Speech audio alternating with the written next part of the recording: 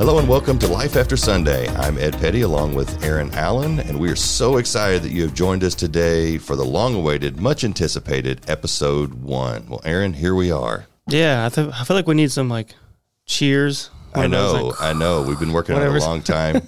Anyway, well, let's get right to it. I'm going to introduce Pastor Deron. Dr. Biles has served as a professor of preaching and pastoral minister in the School of Theology. Mm-hmm. Previously, he served as a director and professional of doctoral studies and dean of extension education at Southwestern Seminary.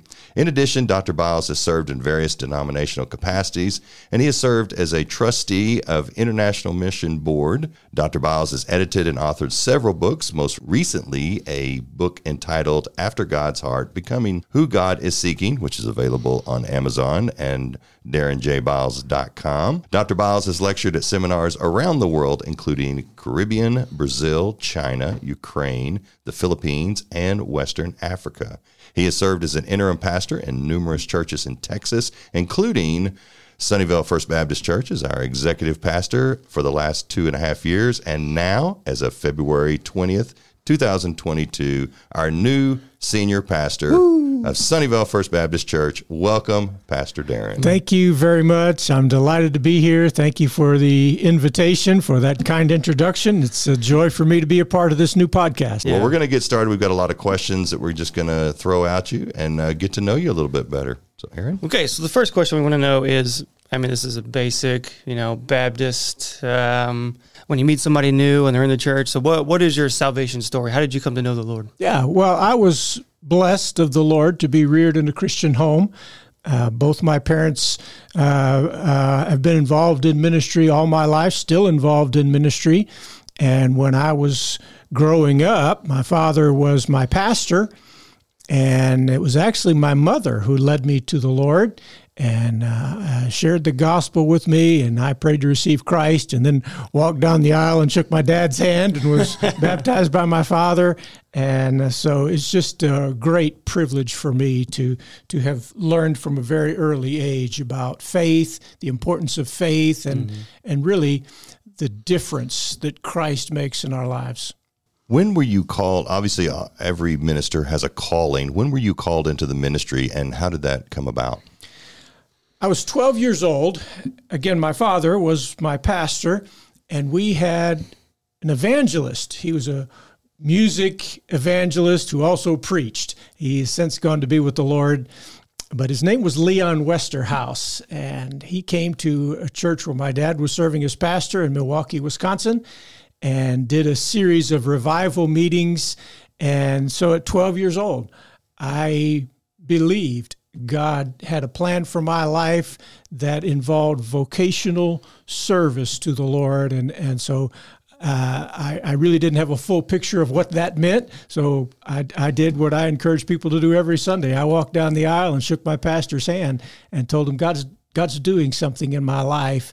And I've never questioned that decision. I've never doubted that decision. I've never wished I'd done anything else. That's just something that really was a marked change in my life. It was so profound that to this day I remember that moment,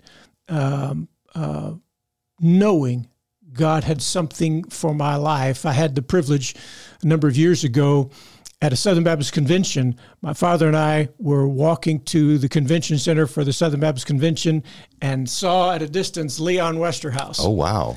And we had not seen him in years. And so my dad recounted the story.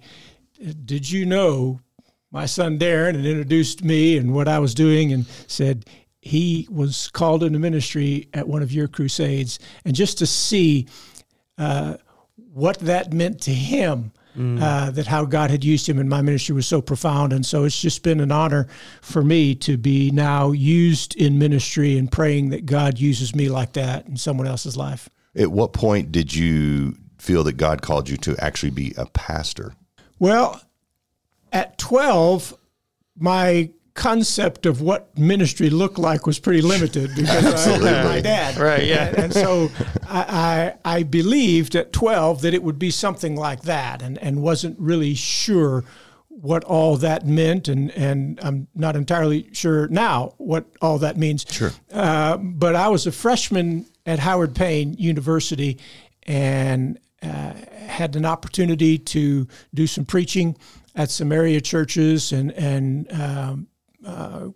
had preached several times at a church near Lampasas, Texas. Yeah. And they contacted me sometime near the end of my freshman year, and I was going to be gone for the summer, but when I came back in the fall, would I be open to being their pastor? And so I was 19 years old, and they were calling me pastor. Wow. Which was a pretty phenomenal experience, but it was just an honor to be used of the Lord. 90 miles one way from Brownwood, and we drove down there and preached Sunday morning and Sunday night and drove back to school. And so that was my first experience of pastoral ministry. Wow. So 12 years old, he's being called into ministry. At 19, you are being called pastor by the people around you. Yeah. At 12 years old, I am sneaking into the pasture that connected to the backyard of our house, and I would sneak back there with my BB gun and shoot my neighbor's cows. That's what I was doing at 12 years old, not being called into the ministry. So many times you hear these stories, and I work at a lot of youth camps and stuff of people being called into the ministry, and you wonder how it all evolves, because you see the calling, whether it's a church or a camp or a revival or whatever the case may be. It's really interesting hearing the rest of the stories, if you will. Right. Yeah, we use the word calling in a lot of different ways, especially in ministry. And we sometimes in our Christian circles say, well, God called me to ministry. And someone outside of our circle may hear that and really not know what that means. Right. And so when I talk about a calling, I actually walk through about 3 or 4 ways that we use that. I believe every person is called by God, as in extended to be in relationship with God. We are called. And in the same way that God said in Isaiah 43, Israel, I have called, you're mine. I believe all believers are called. And then I also believe that as Christians, we are all called into full-time Christian ministry. We are all believers called to full-time Christian ministry.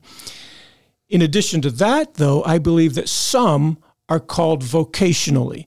So your occupation may be ministry or it may be something else, but your vocation, your calling in life, you are set aside believing God created you for ministry.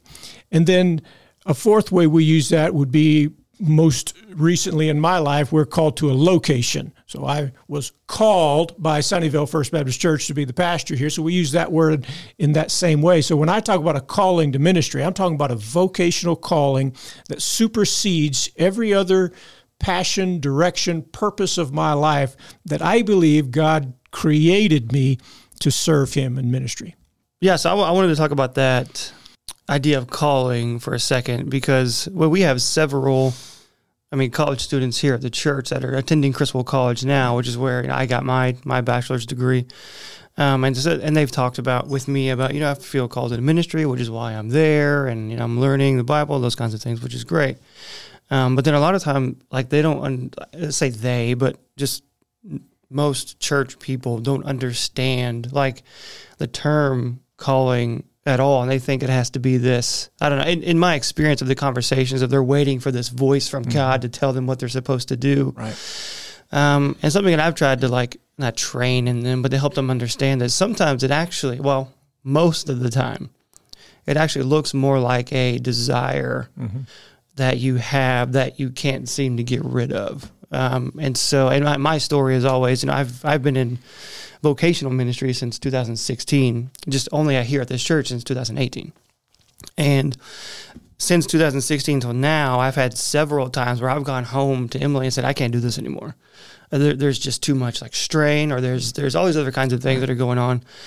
And I've called I have a lineage of people in my family that are pastors or have been pastors. And so I call them about a bunch of kinds of things. And what I have learned from them is that when they have students or someone in their church that says, I feel like I'm called to do this in a vocational ministry sense, their first conversation with them is to talk them out of it, to show them these are all the things that are going to be required of you and your family, and those are those things that you're willing to, to do. And at the end of those conversations, if it's still yes, and that's how then they would affirm, then I believe you are called to do this kind of thing. Yeah. Right. If I can't be happy doing anything else, then God exactly. called me into this. I've heard several pastors say that exact same thing, that if you can't be happy doing anything else, then that's where you're supposed to be, whether it's in the ministry or anything in general. Yeah. And that is, and, God bless my wife, she is the better of both of us. That is what she tells me anytime I've gone home and done that. She goes, well, what would you do otherwise? But I would go, I don't know. She goes, exactly, because you'd be being disobedient. I was like, yeah, okay, yeah, you're right. But I'm just telling you how I feel in the moment. That's right. But I do believe that a calling to ministry begins with a Holy Spirit implanted desire. I believe it starts there. Look, I tell students, if you don't want to be in ministry, God's probably not called you to be in ministry. If you don't like people, if you don't like studying the Bible, it's kind of a biggie. If you don't like doing these things, it's probably not for you. Talking to people a lot. Hanging around people. Yeah. It works in coordination with a conviction that I believe God set me aside. And then there's a process of affirmation from the local church, of confirmation from gifting that I believe God has given to me to prepare me for what God has. And all those things sort of form a conversation. So I don't know how God speaks to everyone else. God does not speak to me audibly. To my knowledge, I have never seen an angel. I don't get visions. God does not speak to me in dreams. And so you then say, well, how did God tell you that? And so it's a process for me. And when you look at the call narratives in Scripture, they're all unique. Not everybody had an Isaiah experience in ministry. Some of them are pretty mundane. Some of them are dramatic, like Ezekiel. Some of them, like Amos, I was doing this and God asked me to do this, and I was just obedient. And I think really that's how God in his creativity communicates himself to us, whether it's through his word, through the confirmation of the body, through the inspiration of the Spirit of God, or a combination of all of those. When I stand and say, God told me this, I want to say it with certainty that I'm setting aside every other desire, preference, wish, because I believe. In the same way that I say of my salvation, I'm staking my eternal destiny on the fact that Jesus died on the cross to pay the price for my sin. I believe that so much, I'm willing to stake eternity on it. I'm actually doing a study right now on a prayer and God speaking to you. And just yesterday, the narrator said, it could be as simple as you hit your head, and that's God trying to get your attention. I mean, you never, to your point, God can speak in different ways, and it could be the heavens opening up and a hallelujah moment, or it could be something as simple as hitting your head and going, hey, I'm trying to show you something. Yeah, the writer of Hebrews says in Hebrews 1, God's spoken through a variety of means. I mean, God spoke through a donkey in the Old Testament. God spoke through a hand writing on the wall without a body attached to it. I mean, God spoke through any number of means. Now, most recently, God's spoken to us through his Son, through his word. And so I believe that any word that I believe God has said to me needs to be consistent with what the Word of God already says. And so I line that up. And so when people say to me, God told me to buy a car, or God told me to marry this person, sometimes I say, how did God tell you that? Right. What did God do? And so if I'm going to invoke God's name in a conversation, I want to make sure that I have a reasonable certainty that, yeah, God really did say that. Right. Absolutely. What degrees do you have, and where'd you get them from? I have 2 degrees from Howard Payne in Bible and in history. I was a double major at Howard Payne University. And from Howard Payne, I went to Southwestern Seminary, where I got a Master of Divinity and a PhD. So my PhD is in Old Testament. And so I wrote my dissertation on the history of the solemn assembly in the Old Testament that we see most clearly in the book of Joel, but it was really out of some of those early classes that I had in the Old Testament that I just began to develop a love for the study of the Bible, especially the study of the Old Testament, that's really become a journey of a lifetime for me. Wow. Wow. Yeah. So how long, this is going to be a two-part question. So how long have you and Jay, your wife, been married? And then how did y'all meet? Jay and I have been married 34 years. We met at Howard Payne. My wife was in the music program, and I was in the Bible program. My brother was also in the music program, so she knew my brother. They sang in choir together and were already friends. And my January of my freshman year, I was in the dorm. I'd like to say I was studying, but I don't think I was. I think I was playing ping pong or something else, but I'm sure it was important. And we hear a whole bunch of commotion, and someone comes in and they find me and said, "You need to go outside." And my brother had gotten in a motorcycle accident. Oh, no. He still rides motorcycles, but he was doing something crazy right outside the dorm area, and got in a pretty serious car accident, motorcycle accident, and the motorcycle kept going, so we didn't know immediately it was a motorcycle accident. So he was just in the road. It's about 10 o'clock at night, and Jay was driving back to campus and found him. So we met on the side of the road at the scene of my brother's motorcycle accident.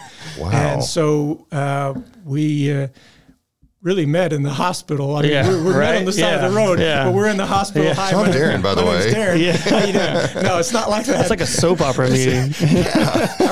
As your brother's laying in bed. The most beautiful woman in the world walks in the door. What are you doing now? You want to get some lunch? Yeah. No, it's not that.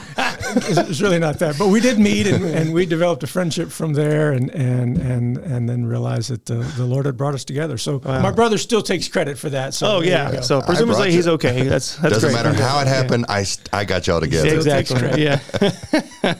Wow, that's an interesting story. That's crazy. If you could watch one movie for the rest of your life, what would it be? Okay. So Princess Bride. Really? Is probably one of my all-time I've never seen it, by the way. You don't know about the ROUSs? You really need to see Princess Bride. Okay. Stop whatever movie or TV you're watching, you're doing, and rent Princess Bride. As you wish. As you wish. So randomly, either Jay and I or some friends who we know watch Princess Bride. We'll just randomly quote movie lines from the Princess Bride. So if I had to choose one, it would probably be Princess Bride. I mean, I've definitely heard of it. That's the one that Andre the Giant. Andre the Giant. Yeah. I'm a huge wrestling fan. I mean, no bones about it. Yeah. Wow. Okay. I definitely. You weren't ready for that one, were you? No, you were I was not. Something spiritual. It was not. He's like, Chariots of Fire. Yeah. It's kind of like E.T. Yeah, Chariots of Fire, or one of those other biblical movies or whatever. So wow, that's interesting. Never mess with a Sicilian one. Death is on the line. Death is on the line. That's right. Okay, so that one, and then these next couple are going to be ones we'll ask to the rest of the staff also, because I want to get a consensus of where everybody is on these. So are you a pineapple on pizza guy or no? Absolutely. Yeah, pineapple absolutely on pizza. When I go to Mod Pizza, I walk in and get the thicker crust and get any kind of meat that they can put on there, extra cheese, a little bit of corn, sweet peppers, and pineapple. Amen. It's really the best way to have pizza. There you go. I don't understand why nobody else would see that. I'm a picky eater too. I mean, I don't know if that's going to cause a church split or not. Yeah, but. So Die Hard is a Christian movie. It's a Christmas movie. Not Christian. It's a Christmas movie. Okay, well, explain that one. Yanni is the correct term, and pineapples on pizza. So there you go. Oh, see, I knew I love this guy. Die Hard is a Christmas movie. I mean, come on. I'll take it. Yes, absolutely. Absolutely. I've never heard a good argument for why it's not. I know. People just say, no, it's not. What? It's Christmas music. Define exactly it. Right. Yeah, define everything it. In there. You can't. Yeah, there are definitely Christmas movies that have less Christmas surroundings and themes than Die Hard. It's there. Amen. It's there. Kind of a twofold here. I'm first going to ask you, do you have a favorite sport? That I play or that I watch? Just in general. Football would be my favorite. I was going to say, you and I are real close to age. There's not a whole lot of sports that we play anymore. I get that. Well, at least at a slower pace. Right. All right. So football? Football would be my favorite sport to watch. And so I look forward to. Do you have a favorite football. Sports team? Dallas Cowboys. Amen. Wow. Amen. He said that wholeheartedly. Even though he's from, For a time, you were for from a season. It was Green Bay Packers, Yeah, and so I still have some affection for the Packers. Cheesehead affection. Still, have you actually wore a cheese head? I have worn a cheese head. I do not currently own one, but I have worn a cheese head. Yes. Okay. Well, I know what your next gift is going to be for your office. You need to tie that into a sermon somehow. Just walk up there with it. Oh, no longer a cheesehead. Yeah. Now a cowboy. So sort of a sense of a transition. Correct. Yeah, absolutely. Yeah, from death to life. I'll pray about From that. death to life. Even though right now the French, it'd be the other way around. But it's fine. I think the Packers are winning more than the Cowboys right now. So, what is your favorite breakfast food? Okay, so breakfast food's pancakes. Okay. When I want breakfast food, which is pretty often, Right. I want pancakes with some creamy peanut butter and dark Karo syrup. That's just really good living for me right Wow. now. My So son pancakes. puts peanut butter on his pancakes. Peanut butter, dark Karo. Which one? Just Jonathan. Okay. Yeah. there He you go. did it while we were on our trip just a couple of weeks ago. Really? We're sitting down having pancakes, and he gets out peanut butter. I'm like, all right. I mean, I've seen it, but I'm not going to go get it and put it on. Are you the follow-up question? Are you the try type of person that you can eat breakfast it doesn't have to be Absolutely. breakfast? Absolutely. No, Yeah, yeah, fantastic. anytime. Breakfast, lunch, dinner. Fantastic. Yeah. Yeah, Breakfast is- if I could fit it right now, I would do that. Yeah. Yeah. I'm a French toast guy. Are you? Yeah. I love it. Is there a Also particular- with peanut butter. yeah, almost as good. Yeah, that's true. Is there a particular restaurant that you like to get breakfast food at? If you could pick one, what would it be? Number one. I like Cracker Barrel.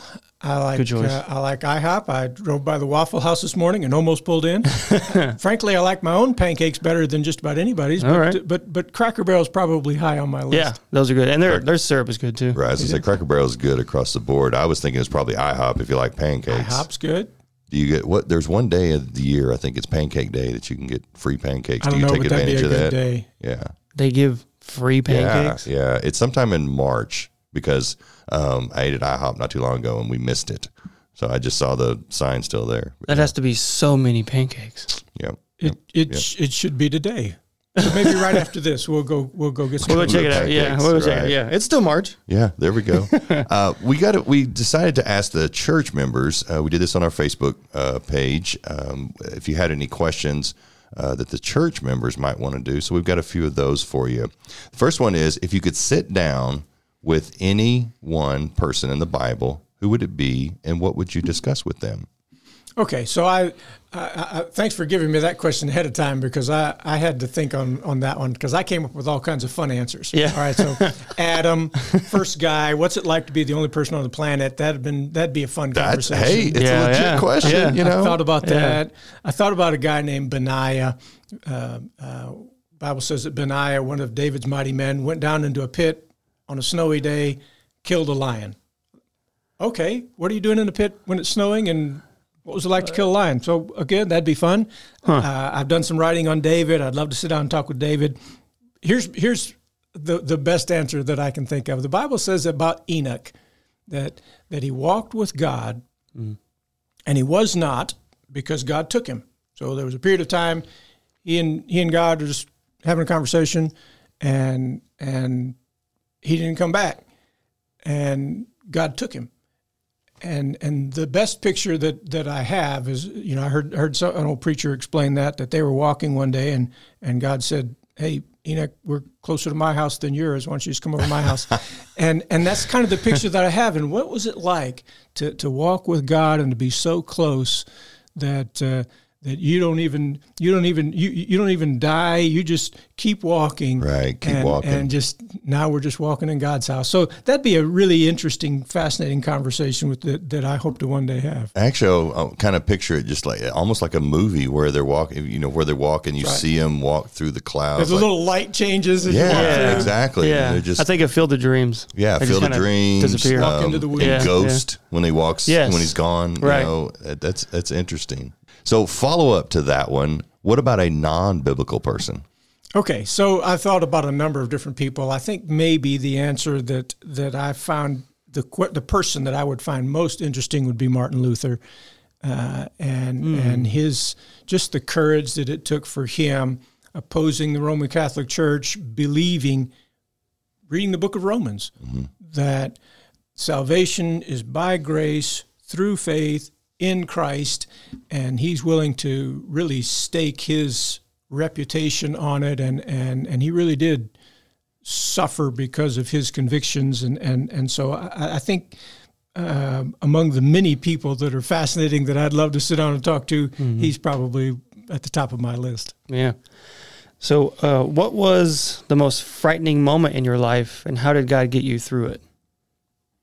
So I think it was 2007.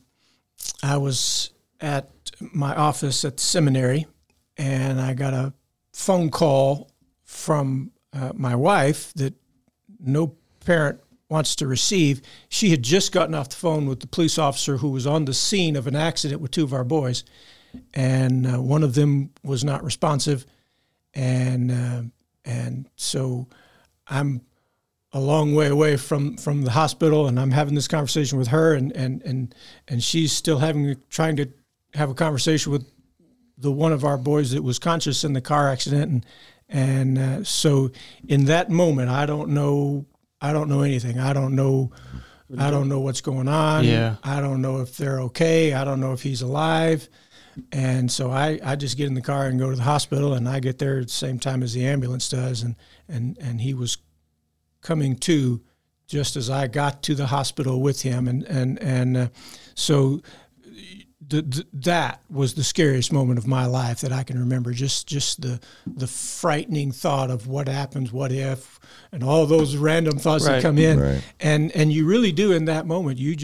You cry out to the Lord, or as believers we do. Right. I don't know what non-believers do. As believers, you cry out to the Lord. God, I can't fix this. I don't even know what it is, and so whatever it is, you just trust the Lord, and God. God was gracious through the Spirit of God. We had friends that met us at the hospital that were comfort for us, and so I have seen just the comfort of the Spirit of God even in my uncertainty. So that's probably the scariest moment of my life. Wow. And is he okay? Yeah, he is. Okay. I actually, and you guys probably know this, and I'm sure we'll talk about it when we talk about me, but we actually have lost a child. And I remember the Sunday after it happened, he was 21, but the Sunday after it happened, we were sitting there that morning, and I looked at Colette and I said, we just need to go to church. Wow. Because you just you just don't know what to do. You're so numb. Right. And it had been about 5 or 6 days at that point. And I remember somebody coming up to me who actually has since lost a child. Well, I'd say child. It was 30. She was 35, but lost in COVID. Well, still and so kid. Well, no. To me, no parent. I don't care what the age is. No parent should have to bury a child. Right. I attended a funeral several years ago. The man was 60 years old, but his parents were still alive. Wow. But anyway, I remember this man coming up, and this is why one of the reasons I had to go to his daughter's funeral, because I remember them ministering to us, but it was at our old church. And he said, just, how are you doing, man? I can't believe you're here. And I said, I'm telling you what, I don't know how somebody could go through this not being a Christian. Wow. Because to your point, you don't know where to turn. You don't know what to do. And there are times that you just need to cry out to the Lord, and you do have somebody to get you through there. Is it tough? Do I wish I didn't have to go through it? Absolutely. Yeah. But to be able to turn to the Lord is so huge. Yeah, I've heard someone say God never wastes a hurt.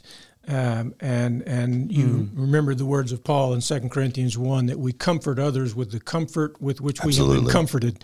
And so when you walk through those seasons, and we've walked through some not like that, but we lost a child in pregnancy, and now, many years since, we've had opportunity to counsel young couples who have had similar kinds of things. And so, no, I don't know what you're going through, but let me tell you what God did for me. I actually did have a similar experience, literally almost 1 year to the day, because I had just come back from Youth Alive, the camp that I work at. It was 3 days after that happened. And I remember, so fast forward 1 year later, I'm there, and Tim Lee, the evangelist, looks at me and he says, this is off the microphone, he's like, hey, can I tell your story about a year ago? And I was like, yeah, sure. And so he was basically talking about how you leave camp and you're up on a high, but then you got to go back down to the world and you're going to, and so he's basically saying, look, we left camp last year. We're all excited, jacked up for God, and gets home and Ed's son dies. Wow. And so anyway, we finish the service and we walk off stage, and this pastor comes up to a pastor friend of mine comes up. He goes, "Hey, I need you to talk. Can you come talk to somebody?" He takes me over, and it's a counselor. It's a male counselor, and this guy is just weeping profusely. He had just lost a son. Wow. And so literally, like I said, almost 1 year to the day. And when I lost my mom, a couple of years later, one of my best friends lost his mom. So absolutely, I do believe that God does that so you can minister to others. Yeah, I find these answers fascinating because, and the three of us in this room, we're all fathers, and I'm still kind of, growing into that role as my oldest will be 6 in May. And so, and I've got 3 more, in line after that. But someone and some of our listeners who have children will understand this, and those that don't will understand this when they get to this point. Mm-hmm.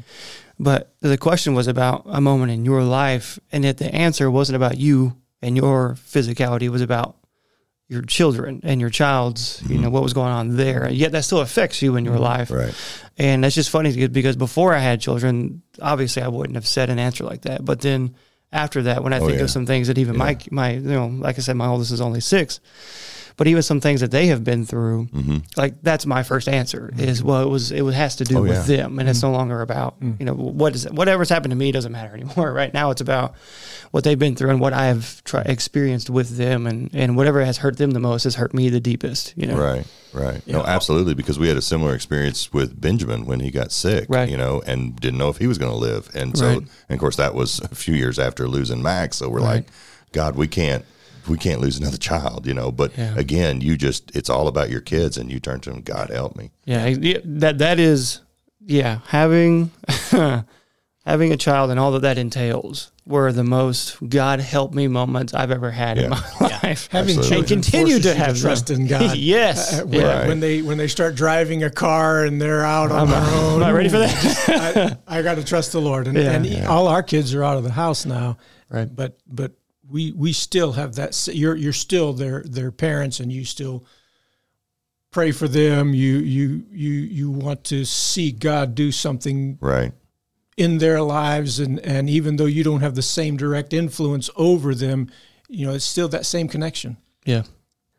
What or who influenced you in the direction of the Old Testament for a PhD? I know we kind of touched on that a little bit with the history, but when I was in my second year of master's work at Southwestern Seminary, we had a chapel speaker whose name was Richard Owen Roberts. He is a Congregationalist preacher and is still the president of International Awakening Ministries. And they do national and international revival kinds of movements. And he's written a number of works on revivals. And he had just written a pamphlet that he later made into a book on solemn assembly. So his book now, Sanctify the Congregation, began in this little bitty pamphlet that he wrote on solemn assemblies in the Old Testament. So he came, spoke at Southwestern Seminary, and I got to be on a panel discussion with him, to dialogue with him, ask questions of him.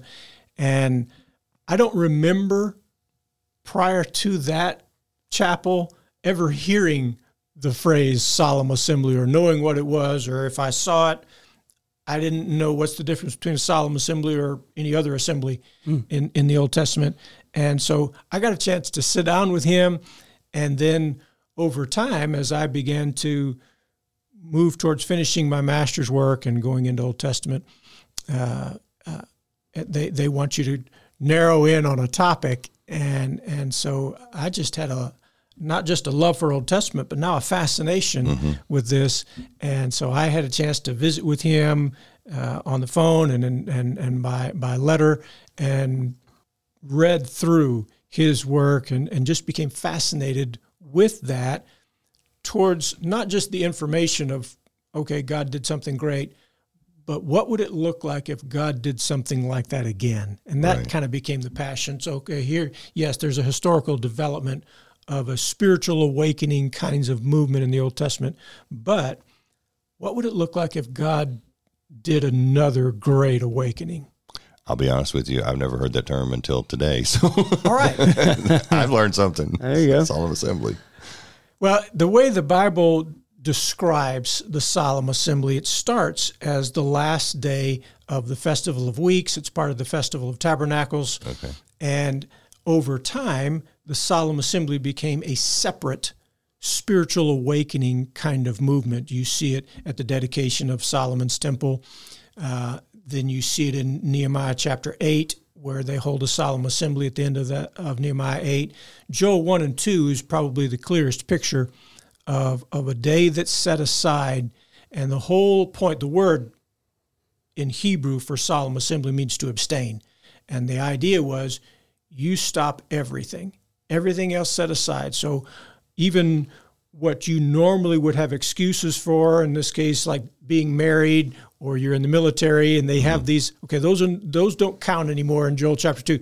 Everything is set aside for the purpose of seeking the favor of God. And so Joel, the book of Joel begins, have you ever seen anything like this?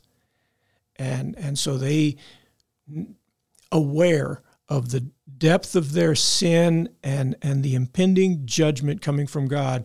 And so the spiritual awakening is that moment of extreme repentance, confession, fasting, and commitment to the Lord, where Joel says, or really God speaking through Joel, rend your hearts and not your garments, and repent. And it's just that sense of that word to turn back to the Lord. And so the solemn assembly is that intensive experience where we set everything else aside for the purpose of focusing on God. Interesting. So it's like a Sabbath of sorts. Yeah, something like that. Interesting. Cool. We'll have to do an episode where you just talk about your dissertation and all that. I think it'd be a fun for the four dialogue. people that have read my dissertation, that'll be exciting. We'll get some more people to read it. There we go. Yeah. So this is going to be an interesting shift from that last question, but someone wanted to know, what were some of your favorite things to do as a kid? Well, growing up, my life was about sports. I loved sports. I wanted to be involved in virtually every sport, and so seasonal, if it was football, basketball, baseball, whatever was a part of that. As I got into high school, running became something of interest for me, and so most of my growing up years, my fun events were revolved around whatever seasonal sport I was involved in. Yeah, I understand that. Yeah. Usually, of course, back then we didn't have video games, and so everything Right. you did outside. And Right. so Yeah. we for a number of years we grew up in we lived in a small town in Connecticut, and so as a little boy I'd leave early in the morning, and I'd hear my mom calling me back for dinner, and that's what we did. And we were outside playing sports. The old saying, when the street light came on, When the that's light when came you on, had, it's time you to had go to come home. Yeah. Absolutely. Man, I definitely remember those days of being outside all hours, especially in the summer. Your parents would look at you like, what are you doing in here? Yeah. I mean, I'm, only about to be 32, but I still remember those days too, because even growing up, there weren't cell phones for us either. Right. Necessarily. I mean, they were kind of on their way to being like what they are now, but I mean, I didn't have one, and I would leave the house on a Saturday morning on my bike. I wouldn't come back until, 5, 6 in the evening. Well, it was probably a lot of your skateboarding too, was just getting out and just doing something. I was gone all day. Right. Yeah. All Absolutely. day. So now we think about talking about that with Emily and about our kids, and I'm like, can you imagine having them go somewhere and us not know where they are? Nope. She's like, no. Oh, no, not at all. Yeah. Not at all. But yet, I mean, I think about it because I grew up here in Mesquite, and as I drive, I think, wow, I used to ride my bike. I knew where I lived. Right. I lived over by Eastfield, and I think, wow, I rode my bike there, as Right. an elementary Yeah. school kid. You Yeah. you just think, wow, yeah. I don't know how my parents, mentally survived not knowing where I was all day. It just didn't, I don't know, but it was just the way things were. I've even, to go a step further, to hear my dad talk about some of the things that he did, knowing where because he grew up here in Dallas, and he would tell me about,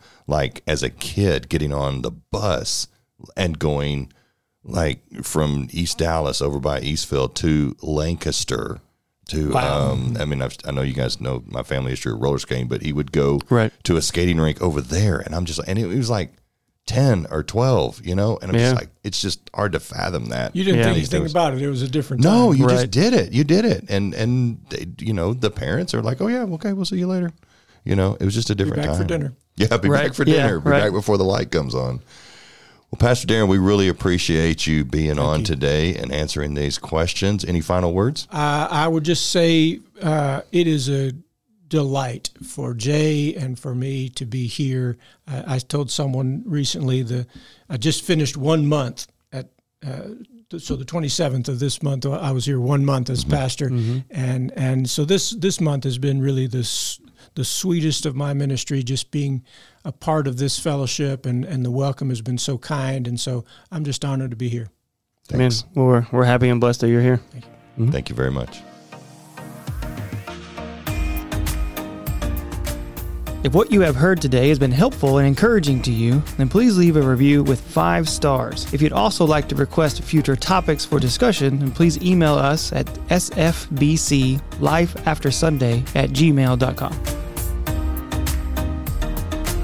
Thank you for joining us for this podcast, Life After Sunday, a podcast ministry from Sunnyvale First Baptist Church. We are delighted that you have joined us today. I want to make a special invitation to you to come be our guest this coming Sunday or any Sunday at Sunnyvale First Baptist Church. Our address is 3018 North Beltline. We would be delighted for you, for your family to come worship with us. Our Sunday morning Sunday school starts at 9 o'clock. Our worship service starts at 10:30. We have Sunday school for all ages. We would love to meet you, have you a part of our church family. We'll look forward to seeing you. It is my honor to serve as the pastor, and I'll look forward to seeing you at Sunnyvale First Baptist Church. Life After Sunday is a podcast brought to you by Sunnyvale First Baptist Church. I'm Ed Petty along with Aaron Allen. Thanks for listening. Have a great week, and join us again next week on Life After Sunday.